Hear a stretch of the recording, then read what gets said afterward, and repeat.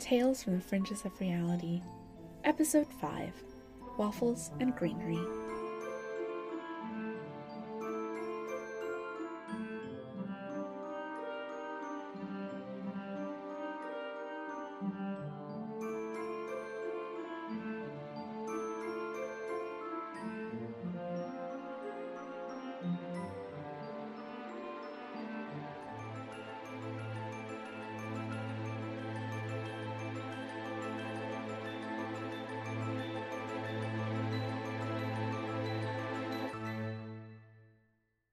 So I've been doing a little bit of research between jobs, Wanderer, and I'm still not turning up anything that could link back to your reality.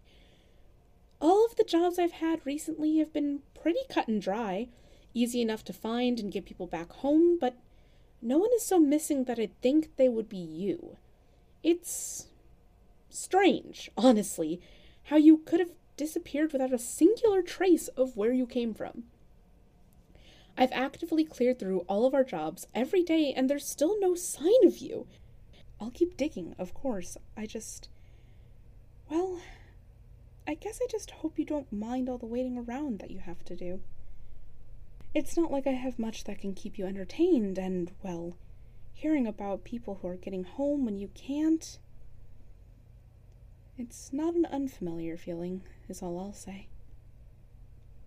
What's that look? It's not my story you want, is it? Because I'm afraid there's not very much to tell. It's always been me here, in this space on the fringes with Minerva. An exciting life in that my job is exciting, but other than that, it's nothing extraordinary. It's nothing like the lives of the people I send home. People who work and live and fall in love and make friends and have families. Nothing special at all for me on the fringes. But enough about that. There's another job coming in. Are you sticking around again, Wanderer? I think Minerva has got her video system back online, if you'd rather take a look at some of the different realities. No? All right, let's get to work. What have we got, Min? Naomi Brightwin, they, them, from reality 2812K. They had been lost before, but never quite like this. Celeste always told them that the way their brain wandered away from them would lead to them getting hurt someday. But Naomi didn't recall any pain that would have caused this level of confusion and discombobulation. It felt as though one minute they were walking through the fields taking pictures of the nearby cows, only to be lost in a city somewhere a minute later. There were no cities near Naomi's home. They knew this. And yet, here they were, wandering the streets lined with towering buildings and wondering how in the name of peace they had gotten so lost. Bright sides? They mumbled to themselves, trying their best not to catch any attention from the people in the bustling streets around them. You've always wanted to visit the city, and this one looks nothing like the pictures of Magicenta, which is very cool. Magicenta, peace above, you're such an idiot, Naomi. Ducking down a nearby side street, Naomi started to call the magic to themselves, only to feel nothing. It was as though their magic had been locked in their chest, just out of their reach, and they couldn't seem to grasp it, couldn't hold it in their hands to cast the spell that they needed to send themselves home. How far away from home am I? The next thought, one that didn't make much sense given that they hadn't been able to access their magic already, was to try to reach through the magic to Celeste. Their life partner was the first thing they turned to for comfort, and so to have the connection fizzle into nothing in their mind was heartbreaking. No homing spell, no comfort of a partner's words, no magic at all, except for the bit that they knew was still flowing in their veins, keeping them alive.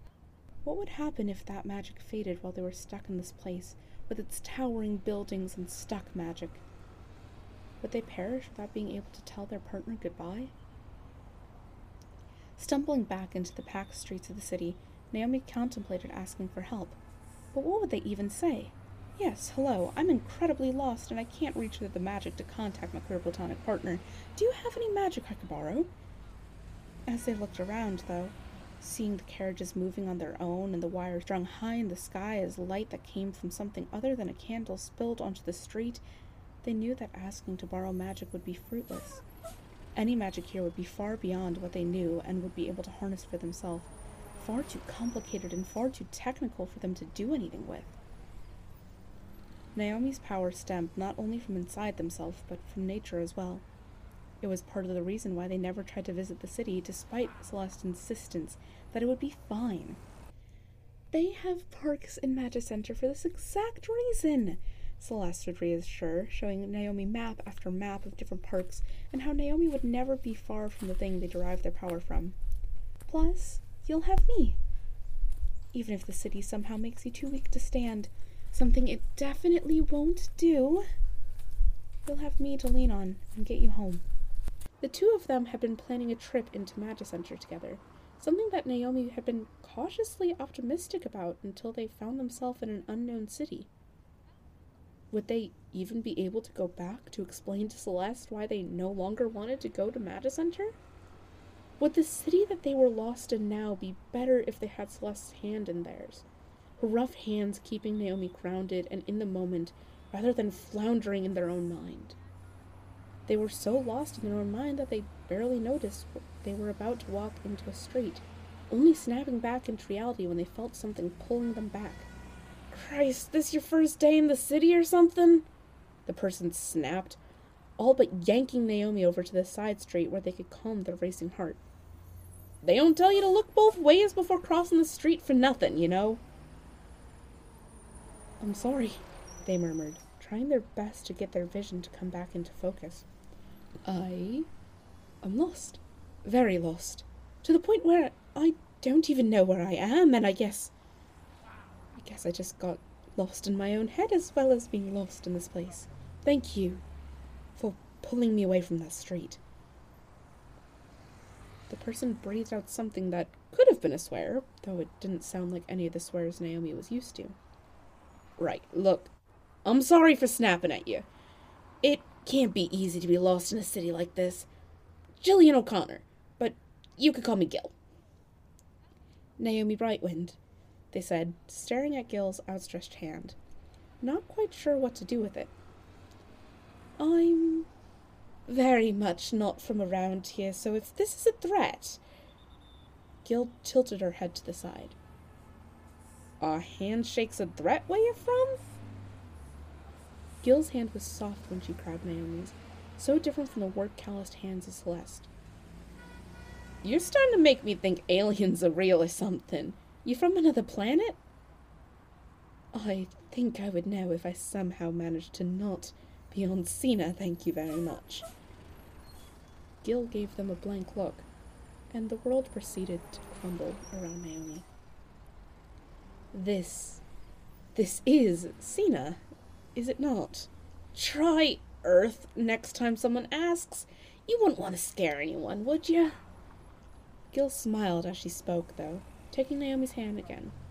Come on, let's get you some food and figure out what place you've fallen in from, since it's certainly not any planet I ever heard of. Naomi allowed themselves to be dragged along to the streets again, feeling more grounded with Gil's hand in theirs. It wasn't the same kind of grounding that Celeste would give, one of love and understanding, laced with the smallest bits of calming magic. This grounding was a bit rougher, a bit more unsure, without a trace of magic to it. And yet, it felt like friendship. Like the joy of finding someone in a crowd who could actually care enough about you to help you out. The buildings around them were still too tall and too unnatural, but connection to another person would always have a sort of magic to it, even if it wasn't the type of magic Naomi was used to. They were ushered into something that Gil called a diner, leaning over the oddly sticky table and given a menu that they couldn't quite read. The letters looked similar enough to Sejan, but it wasn't quite right. Words not fully forming in front of them. don't know what this says. Right. You're not from around here. Okay. How's this? Sweet or savory? Sweet, I suppose? Sweets were a rarity in Cena, but Naomi enjoyed them when they got them. That seemed to be enough for Gil to go off of, as she ordered for both of them, before looking back at Naomi, studying them intently. Thank you, again. Gil waved them off. Is fine. Could you tell me a bit about this Cena place? Oh, certainly. I'm from a little village called Foliage. It's quite a ways away from Magicenter, but it's always been a lovely place to live. Lots of greenery around the farm, which has always been better for me as my magic is drawn towards nature. Everyone in my family has an affinity for nature, hence why we've lived in Foliage for so long. My partner, Celeste, deals more with metal magic. She's a blacksmith, one of the few blacksmiths in Foliage. It's taught her to work quite closely with fire magic as well, though I suppose we can all tap into different types of magic. Affinities are more like what we're best at, rather than all we could do. But I tend to stick to the natural magics. Being in nature makes me calmer. I'm a weaver by trade, though I'm also known to do a bit of baking. Foliage thrives on a sense of community. You could feel it bouncing between us in every aspect of our life. Like a shared magic pool, except that's not how magic works. But I'm sure you know all about how magic works, given that you live in a city with such incredible magical tech. Gil scoffed. Only magic in New York is whatever they got going on Broadway. You have actual magic? Can you do any now? They tried desperately to reach into the magic that they knew would usually be flooding around them, but it was like Gil said. There wasn't any magic here to reach for. Naomi assumed that they just didn't know how to wield it, but it really, truly was absent from the daily lives of these people. It's too far away for me to reach properly. It's like there's magic at the center of your world, but not enough of it in the air for me to conjure anything. Guess that's why I wasn't able to reach out to Celeste. I hope she's not too worried about me. You don't think your girlfriend gonna be worried you've gone missing? Not my girlfriend, Naomi bit out, thankfully being interrupted by the waitress coming back and placing 2 identical plates of food in front of them. Gil said it was called a waffle, and offered some kind of honey to put on it. She's my partner, Naomi explained as they started eating, but neither of us are really into the romance aspect. I love her. Of course I do, but we're not. She is the most important person in my life. We live together, sleep together, spend time together, but not romantically, just together. They had never had to explain their relationship with Celeste before.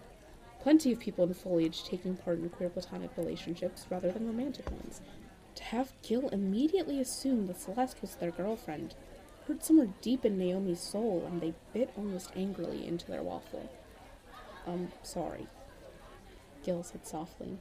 It's pretty cool that you live in a place where being Arrow isn't seen as a huge, weird thing.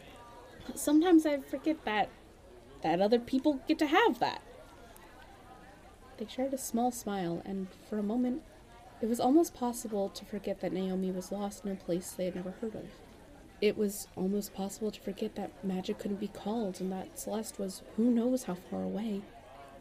Smiling at Gil, they felt that sense of connection washing over them once more, and they knew that they would be able to find a way home, because they had a friend who would help them out. That's all we've got for now, Min? I guess we did catch it pretty early on. Okay, we at least know a decent bit about the world they ended up in, I guess? New York on Earth, no magic. How many Earths with a New York and no magic do we have, Minerva? 29 isn't bad, all things considered. How many Earths within New York do we have full stop? 1,089. Okay, yeah, 29 isn't all that bad. Okay, let's think of the things that were brought up that might clue us in on where they are. Waffles, maybe? Minnie. Down to 8. Wow, that's a lot of New Yorks without waffles. Those poor people. Okay, we're down to 8. Broadway is the one constant across all of New York's. Trust me, I've tried that one before. So, what else? How common is Gillian O'Connor, Min? In each one. Okay, wow, huh. Has any more information come in at all?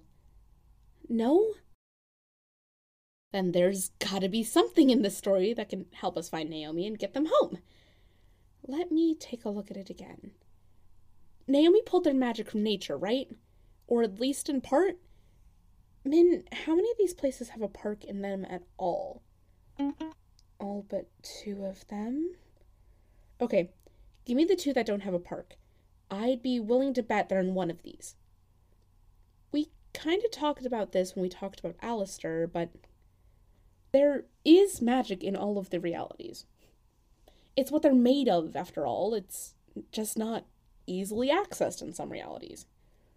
Raw magic often becomes technology in those places, hiding away the magic that makes everything work under the guise of science. The reason I asked about the parks is, well, had Naomi been able to find one, I think they would have felt at least some of the natural magic that stems into the world. Surrounded by concrete and iron, they're not going to be able to feel any of magic's pull on reality, which means they had to be too far away from any large source of greenery for them to, well, survive, honestly. It's hard to say whether or not people from magical realities would survive in realities without magic. We're all made of magic, of course, but people from magical realities, they have a connection to it that can be felt to the very core of them. It's like Naomi said in their story. They could feel the difference between being in a world with magic around them and being in one without. They reach for something only to find nothing there, and that would happen to anyone supplanted from a magical reality into a non-magical one. The good thing is that we work quickly and make sure those people get home before it becomes a problem, but I can't help but fear what would happen to people from magical realities if they were in non-magical places for too long. Anyway, I found Naomi Brightwin's file. They were in reality 420-BI and have now been slotted back into their correct reality. I'm going to watch after them for a little bit just to make sure they're readjusting well. It's been a while since we had someone with magic end up somewhere without magic at all, and I just worry it'll have negative effects, even if they forget their experience. Min, can you do me a favor and wipe memories of Naomi from Gillian O'Connor's file?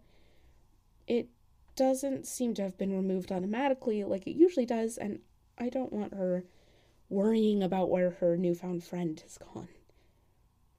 There's already enough worry in her world. We don't need to add Naomi to that list. That seems to be the last job for the day, Wanderer. I'm gonna go do some more digging into where we might find you and see if we can get you home. You should grab some food. It's been a while since you last ate. I made waffles, funnily enough. Please, help yourself. I'll be here if you need me, okay?